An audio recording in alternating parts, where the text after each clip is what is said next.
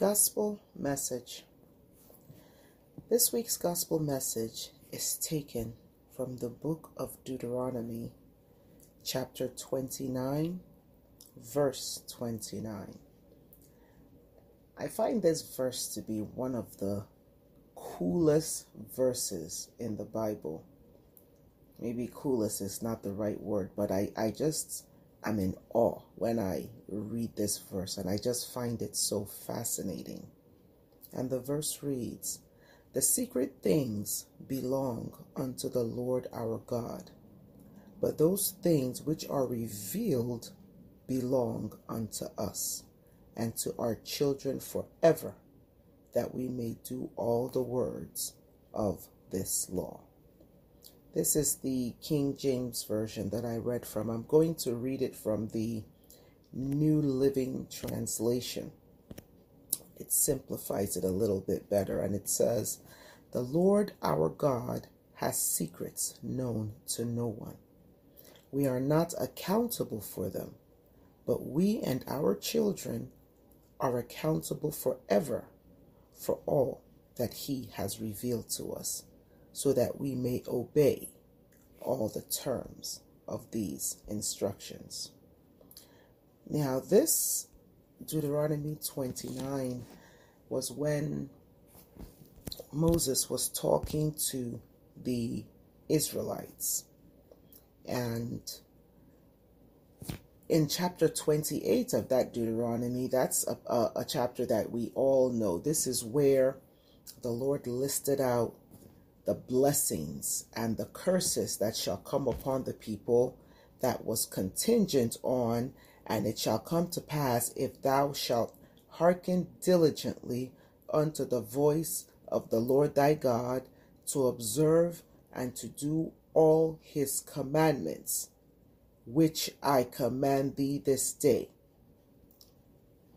And that was Deuteronomy 28 verse 1. And after that, from verses 2 to 14, it lists all the blessings that the Lord was going to give them. And you can read this on your own. Blessed shalt thou be in the city, blessed shalt thou be in the field, blessed shall be the fruit of thy body and the fruit of thy ground. And he went on and on and on. We pray this all the time, and we love this passage. But in that same Deuteronomy 28, from verse 15, that's when the curses start. And in 15, the same way it said in verse 1, when it says, "If thou shalt hearken diligently to the voice of the Lord thy God, to observe his commandments." Now in 15, it says, "But it shall come to pass, if thou wilt not hearken unto the voice of the Lord thy God, to observe to do all his commandments and his statutes, which I shall command thee this day, and these curses shall come upon thee and overtake thee."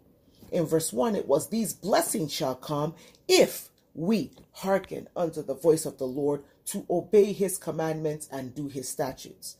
Then in 15, it says, "If we will not, these are the curses." And in this Deuteronomy 28, I found this fascinating. I just realized this 2 days ago, even though I've read this passage many times. The blessings, not because the blessings are few, but all the blessings that the Lord promised us if we hearken to his commandments and his statutes and his voice and his word, he listed them all between verses 2 and 14. But the curses start in verse 15, and they extend all the way to verse 68 of that same chapter. And it's a good read, and we need to read it. We need to read it so we understand how grieved the Lord can be. And a lot of people say, why will the Lord punish his people like this? The Lord is not punishing anybody. When the Lord lays before us blessing and cursing, he lays it out. He puts it down at the beginning. He puts it as a beginning, and he says, if you will do this, this will come upon you. But if you don't do this, then this will come upon you. He lays it out. That's not a punishment.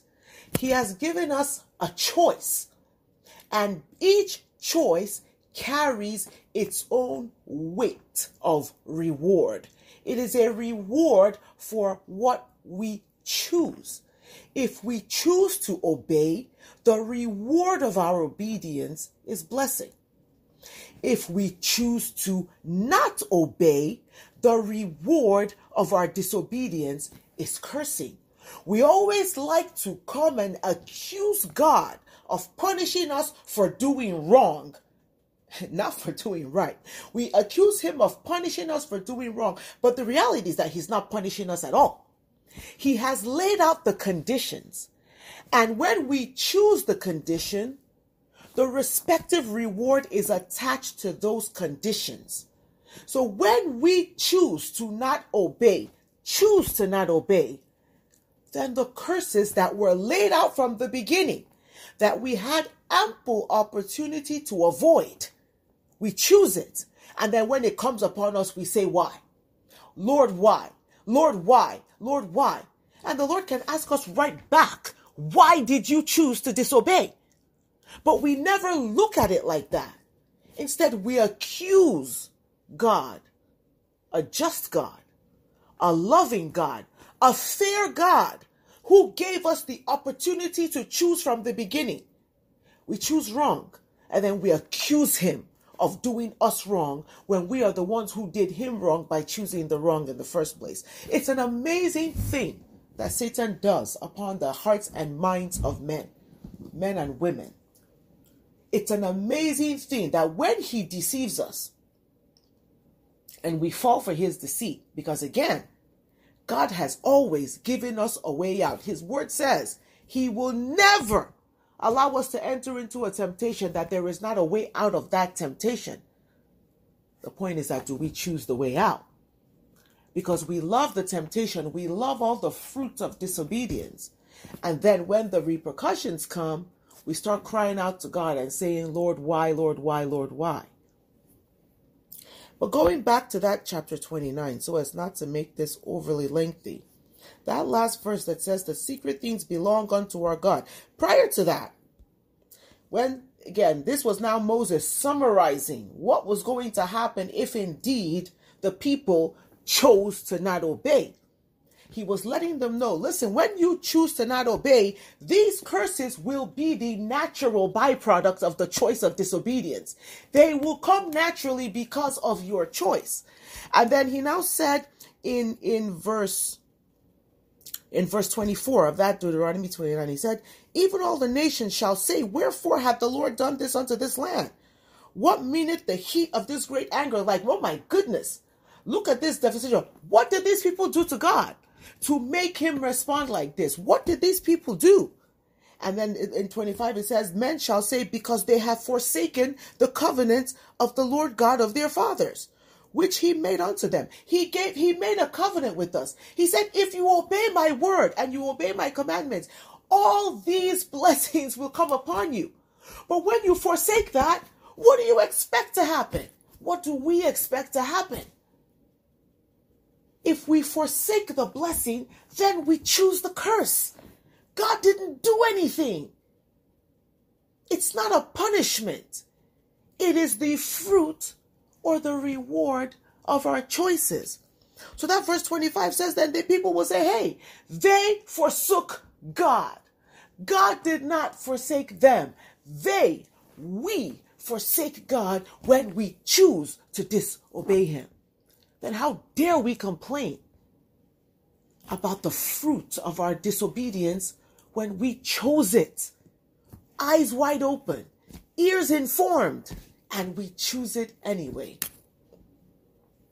Verse 26, for they went and served other gods that they were told not to serve, whom they knew not, God did not give them these other gods. Therefore, the anger of the Lord was kindled against the land to bring it upon it all the curses that he said would come upon it if they did not obey him. His word has already gone forth, and it will fulfill all that he said.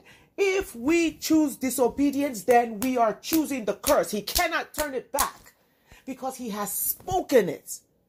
His word will not return null and void. So why do we choose it? And then now start to gripe and moan about the repercussions of our choices. And so that verse 29 is a summation. And that secret thing, it says, listen, there are many things of this God that we will never know. He's a mysterious God. We're not going to understand all his ways. Like this thing with his word going forth from his mouth. We are, a bunch of fleshy, sinful human beings. We double talk from morning to night. We say one thing and we mean another. We say one thing and we do another. We're not consistent. We're not trustworthy. Our word means nothing 90% of the time. God is not like that. His word means everything. His word means everything. So there are many aspects of God's nature that we will never understand. And there are many things that he will not explain to us because it is not in his will to explain to us. But it says the secret things belong unto God. So those things that we don't know, that he has chosen not to reveal, it is his prerogative not to reveal it. But yet, there are many things that he has revealed to us. There are many things that we do know because he has told those things to us. But those things which are revealed belong to us and our children forever, that we might do them. We might do the things that we do know. We might do the things that have been revealed. We might do the things that we have been told. He says he is giving us the commandments, the instructions, the statutes, and he is urging us. He is asking us, he says, obey them. If you obey them, then these are the blessings that are going to come onto you.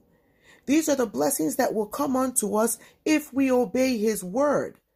But if we choose to disobey his word, if we choose to ignore his word, to ignore his mercy, to ignore his loving kindness, if we choose to do that, then we are now choosing the fruits of that. We are now choosing all the punishments that come with that. That is not God being mean to us. That is God fulfilling his word. He has to fulfill his word.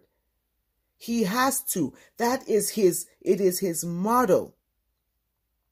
It is his motto. And he has given us the opportunity. And if we don't take it, the opportunity of life, then we cannot blame him for what the repercussion is. His word says he has placed before us life and death. Choose life. Choose life, that ye and your children may live. He wants us to choose life. He wants us to choose him. He wants us to choose him. But if we don't choose him, and thereby reap the fruits from choosing him, then unfortunately, we have to reap the fruits from the choices that we do make. So the secret things of the Lord are with the Lord. They are not revealed unto us according to his perfect will.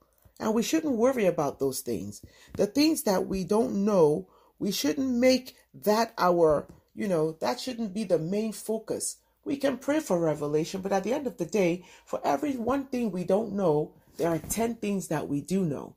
For every one mystery that has not been revealed, there are 50 that have been revealed. The things that he has revealed to us, let us do them. Let us obey him. Let us obey him. Let us do the things that please him. Let us do the things that he asks us to do. Obey his commandments. Walk in his statutes. Do not set our hearts on idols. What is the idol? Anything and everything that is contrary to what he has told us that we should do. If God said do it, then we should do it. If he said do not do it, then we should not do it. If he says these things lead to life, but these things lead to death, then the things that lead to death we should not follow. If he says these things are marks of unrighteousness, and those who do these things will not inherit the kingdom of God, then those are the things that we should make sure that we are not doing. Because he has already told us what the outcome is going to be. He has told us what the fruit is going to be. So if we choose those things, why do we now moan and groan about the fruit that is attached to them? Choose life. Choose life. He has revealed a lot, and he has given us everything we need to live a godly life. His word says that. Everything we need to live a godly life, he has provided in his Son, Christ Jesus. So it's not even about the letter of the law anymore, where we have to go and memorize 250 commandments and statutes that we might walk in them. All the statutes and the commandments of God have been condensed into this one Savior. His name is Jesus Christ, who says, "Come to me, all ye who labor and are heavy laden." Labor from the things of this world, labor from the burdens of the natural life, labor from a life of sin, labor from a life of choosing the wrong thing, labor from a life of doing everything on my own, labor from even trying to fulfill the law, literally. He says, "Come to me, that I may give you rest. Learn of me, for I am weak and lowly of heart. Take my yoke upon you, for my yoke is easy and my burden is light." This is what he says. This is what he says.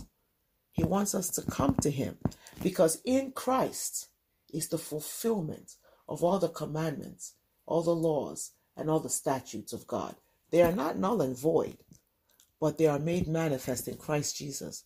And we who receive him as Lord and Savior and walk after him and walk according to his Spirit, then we are obeying the laws and the statutes of God. So let us leave the secret things of God for God. But for the things that he has revealed to us, let us do them.